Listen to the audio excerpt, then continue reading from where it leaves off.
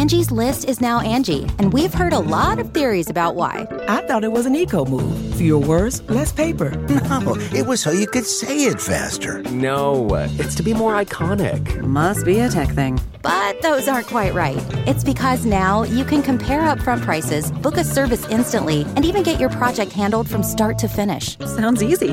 It is, and it makes us so much more than just a list. Get started at Angie.com. That's ANGI, or download the app today. Hot Turkey Sammy's.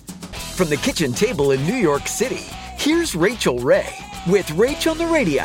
We're making a hot Turkish spiced turkey breast sandwich. We use a lot of paprika, smoked and sweet, and a little hot paprika, or you can use chili powder, turmeric, cumin, dill, mint, parsley, granulated onion and garlic, smoked ground cinnamon, salt and pepper as well. So when it comes to the bread, I like a seeded rye. I like a mix of Swiss and Munster or mozzarella. Russian dressing, Thousand Island, whatever you call it. Sriracha.